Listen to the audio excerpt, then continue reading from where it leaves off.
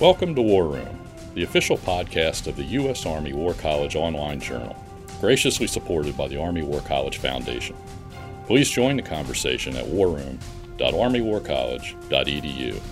We hope you enjoy the program. Hello, and welcome to the War Room podcast. I'm Jacqueline Witt, Professor of Strategy at the U.S. Army War College and the War Room podcast editor. Thanks so much for joining us today. This year's Army Strategy Conference, which is hosted by the Strategic Studies Institute, focuses on the challenges and opportunities of strategic and senior leadership. The War Room team is pleased to have the opportunity to bring you podcasts on these important questions in conjunction with this year's conference. Today I have the pleasure of sitting down with Major General Mick Ryan of the Australian Army, who is currently the commander of the Australian Defence College. He's held a variety of staff and command positions in combat and elsewhere, and he has been an outspoken observer and leader on issues of leadership, learning, and the future of warfare. So welcome to the War Room. Hi, Jackie. Thank you. Great. We're so happy that you've come a long way just to be with us in Carlisle for a couple of days. So we're really appreciative of that. I'd like to start by asking you about your own sort of role models, perhaps. Who are the leaders, the strategic leaders, either military or civilian, who you admire most and why? They're the ones that I've personally interacted with in the military. There's been senior officers both in the Army and the Royal Australian Air Force who I've worked for when they were 2 stars and I was a junior officer, who impressed me greatly as people who had a depth of understanding of our profession and had a passion for learning about it more than just the day-to-day that really inspired me to think in a similar way. When it comes to those outside of my personal experience, I'm a great fan of Grant. I think Ulysses Grant was an amazing individual who, through many trials and tribulations as a younger officer, could have thrown it all away, but came back and served his nation and did so in a way that, was reverberated, down through the century in the United States Army, but in this nation more generally. He was an important historical figure, but I think he's a kind of character that we can readily identify with. But I also think someone like Ike Eisenhower, who I'm also a tremendous fan of, a very simple soldier who went on to command the greatest invasion in history and then become President of the United States. If you read their biographies and the work they wrote, Crusade in Europe for Eisenhower and the Memoirs of Grant, they were also learners. They were voracious readers. They were the kind of people who were never satisfied with what they knew in the current job. They always were looking at the broader context. And I think that's what made them great commanders, great strategists, and statesmen eventually. Sure. This impulse towards learning, I know, is one that you've talked a lot about.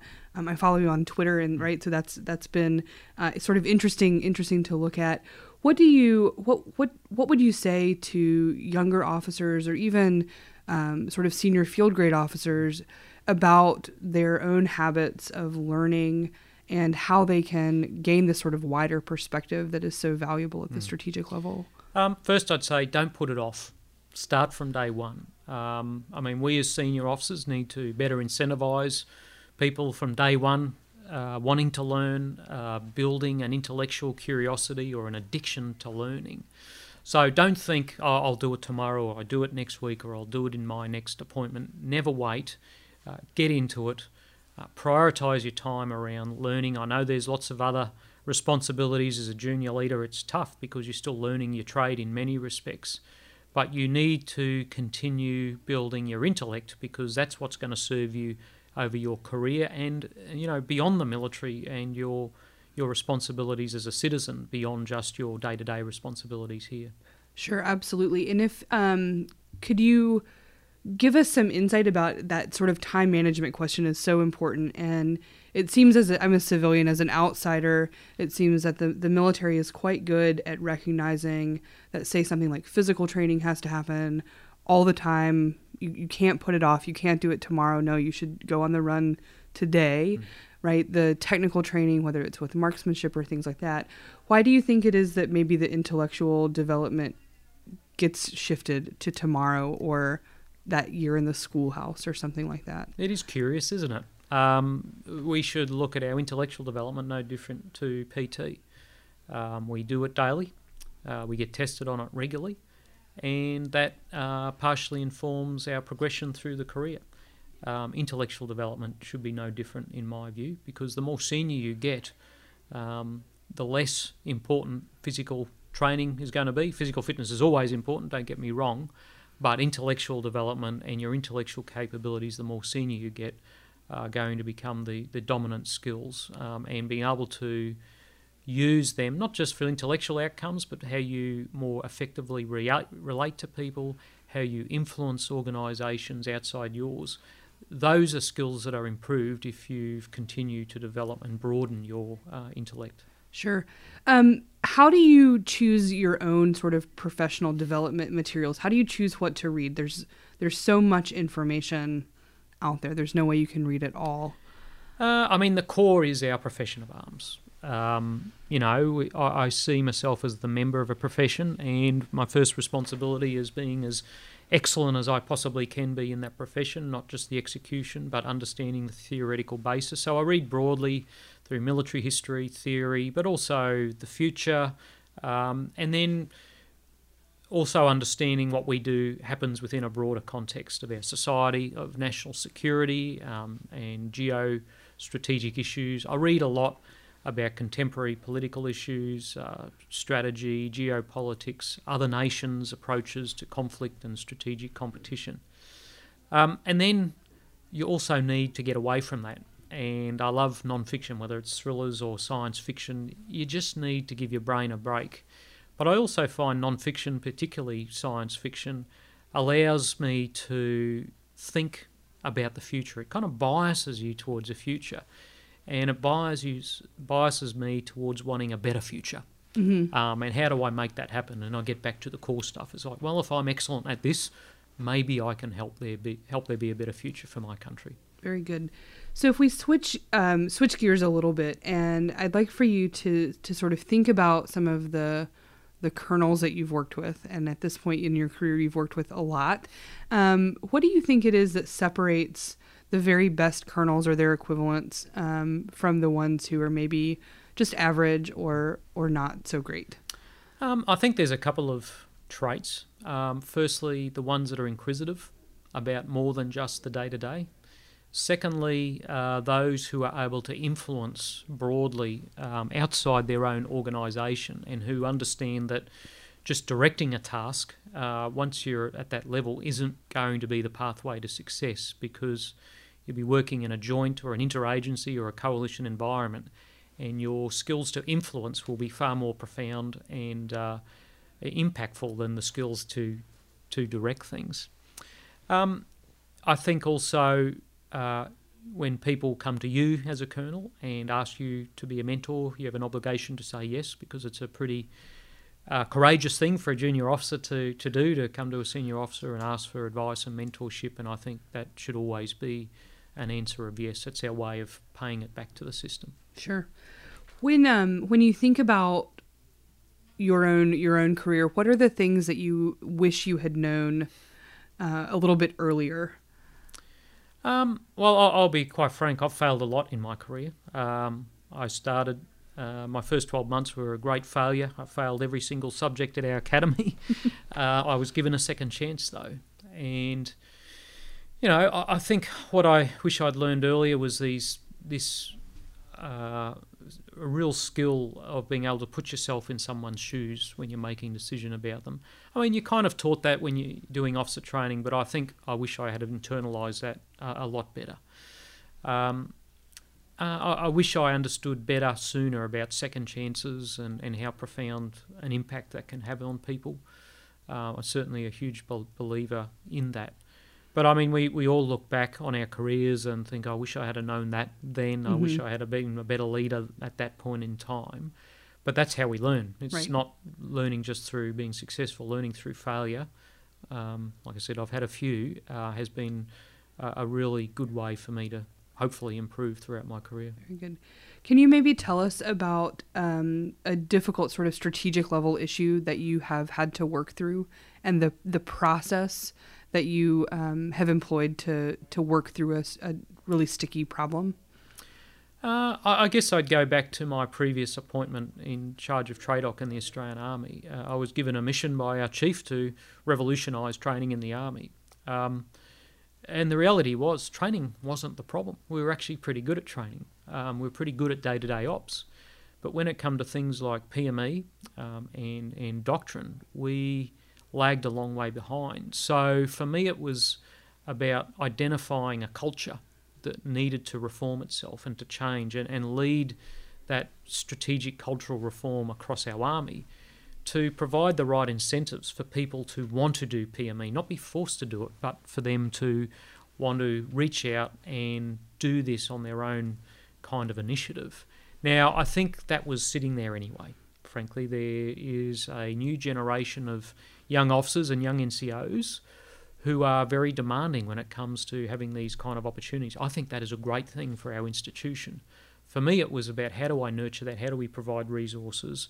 How do we ensure that we provide the right advocacy to say as an institution, those are the behaviours that we want in our leaders, the behaviours of seeking out excellence in their profession, of constantly improving themselves, not just through a training program, but seeking out educational opportunities. So I think that was a fairly significant strategic undertaking. I didn't do it alone. I had wonderful people not just working for me, but with me. I also had tremendous support from the senior leadership of our Army. But it was pretty challenging, and trying to change a culture is always different. Sure. Do you think you were successful in accomplishing the goal that you set out? I always took the view from the start that this was going to be a 5 to 10 year undertaking, and that I was more like an icebreaker. I was just going to break the ice, solve some problems to allow people behind me to solve a lot more problems. I think, ask me that in 5 years and I'll be able to give you a better view. I think it's probably a little too early to make any kind of informed judgment on that. Well, I think this is a real challenge that lots of senior leaders have, especially given the short tenure of command positions, of lots of positions within military forces. You all are moving around all the time.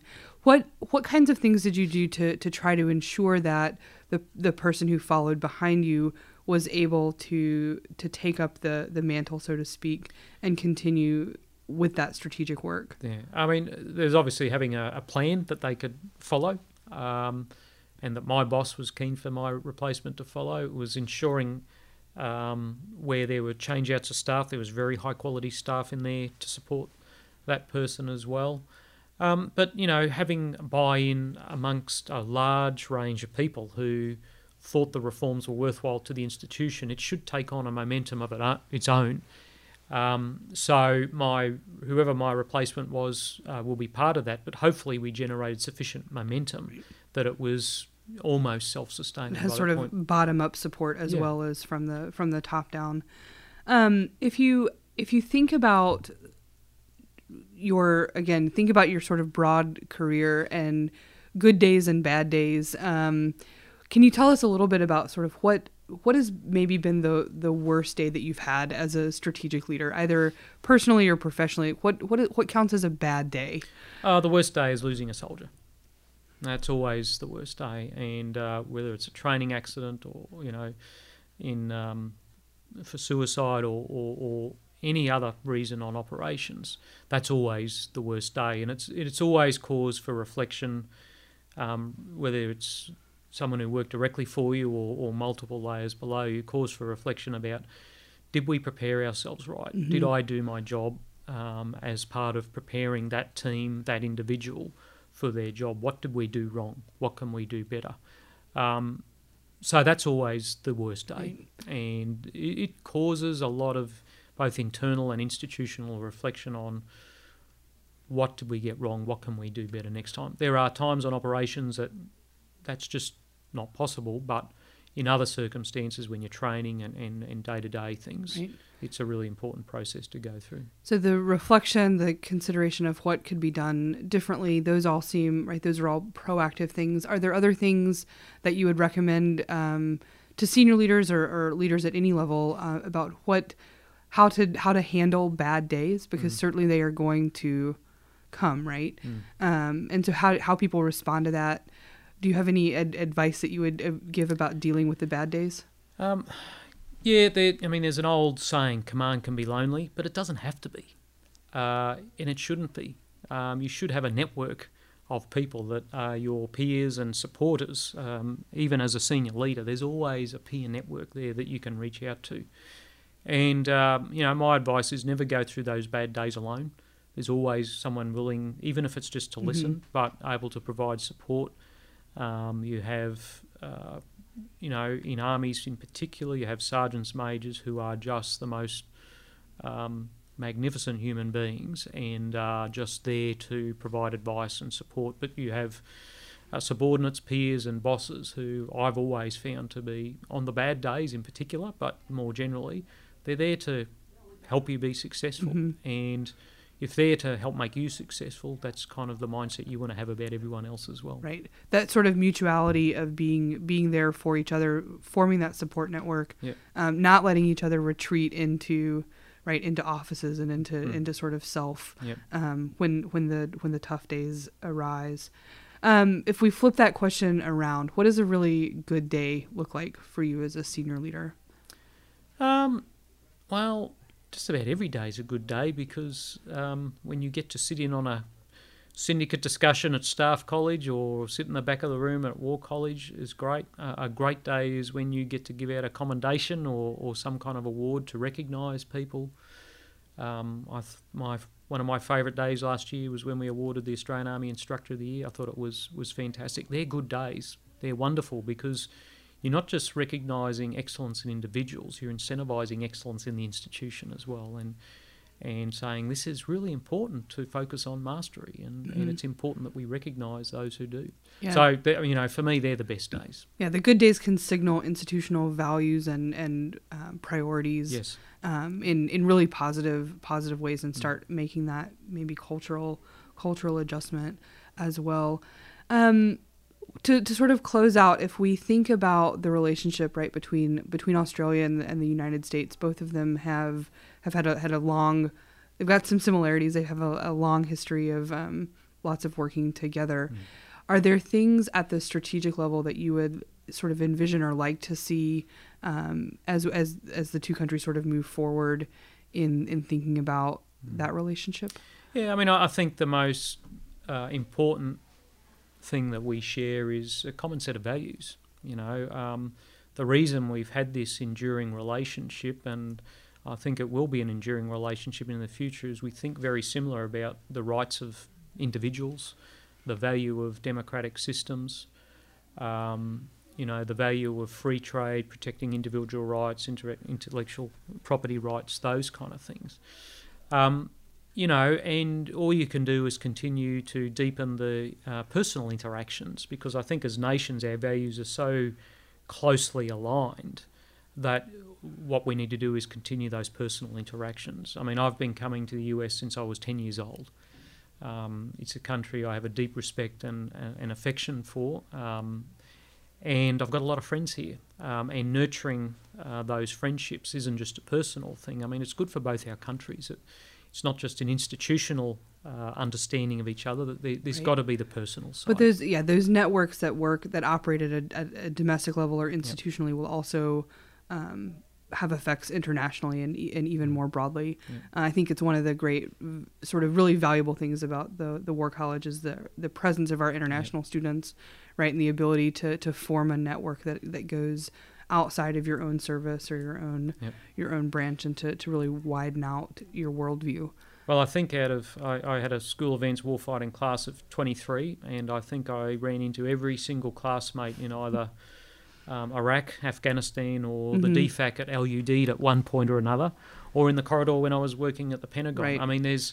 You build this network and this set of relationships that endure way past that particular year. No, I'm pretty constantly amazed at how big the Army is, but also how small it is, and how many people and I've been working for the Army and the Air Force for about 10 years now, and the number of people that you run into over and over and over again, and those relationships I think are deeply, deeply important. So I'll give you the last word. Is there anything else you'd like to close or say?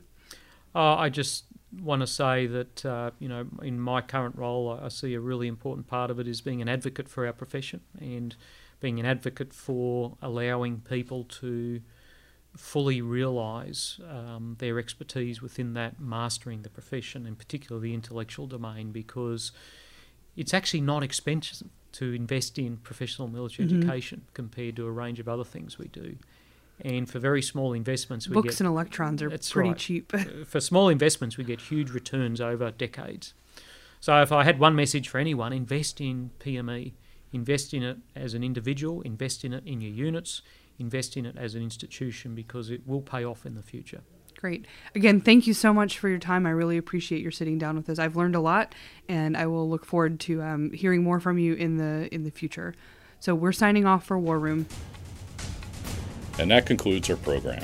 Thank you for listening. The views expressed in this podcast reflect those of the speakers and do not necessarily reflect the views, policies, or positions of the U.S. Army or the Department of Defense. Let us know what you think.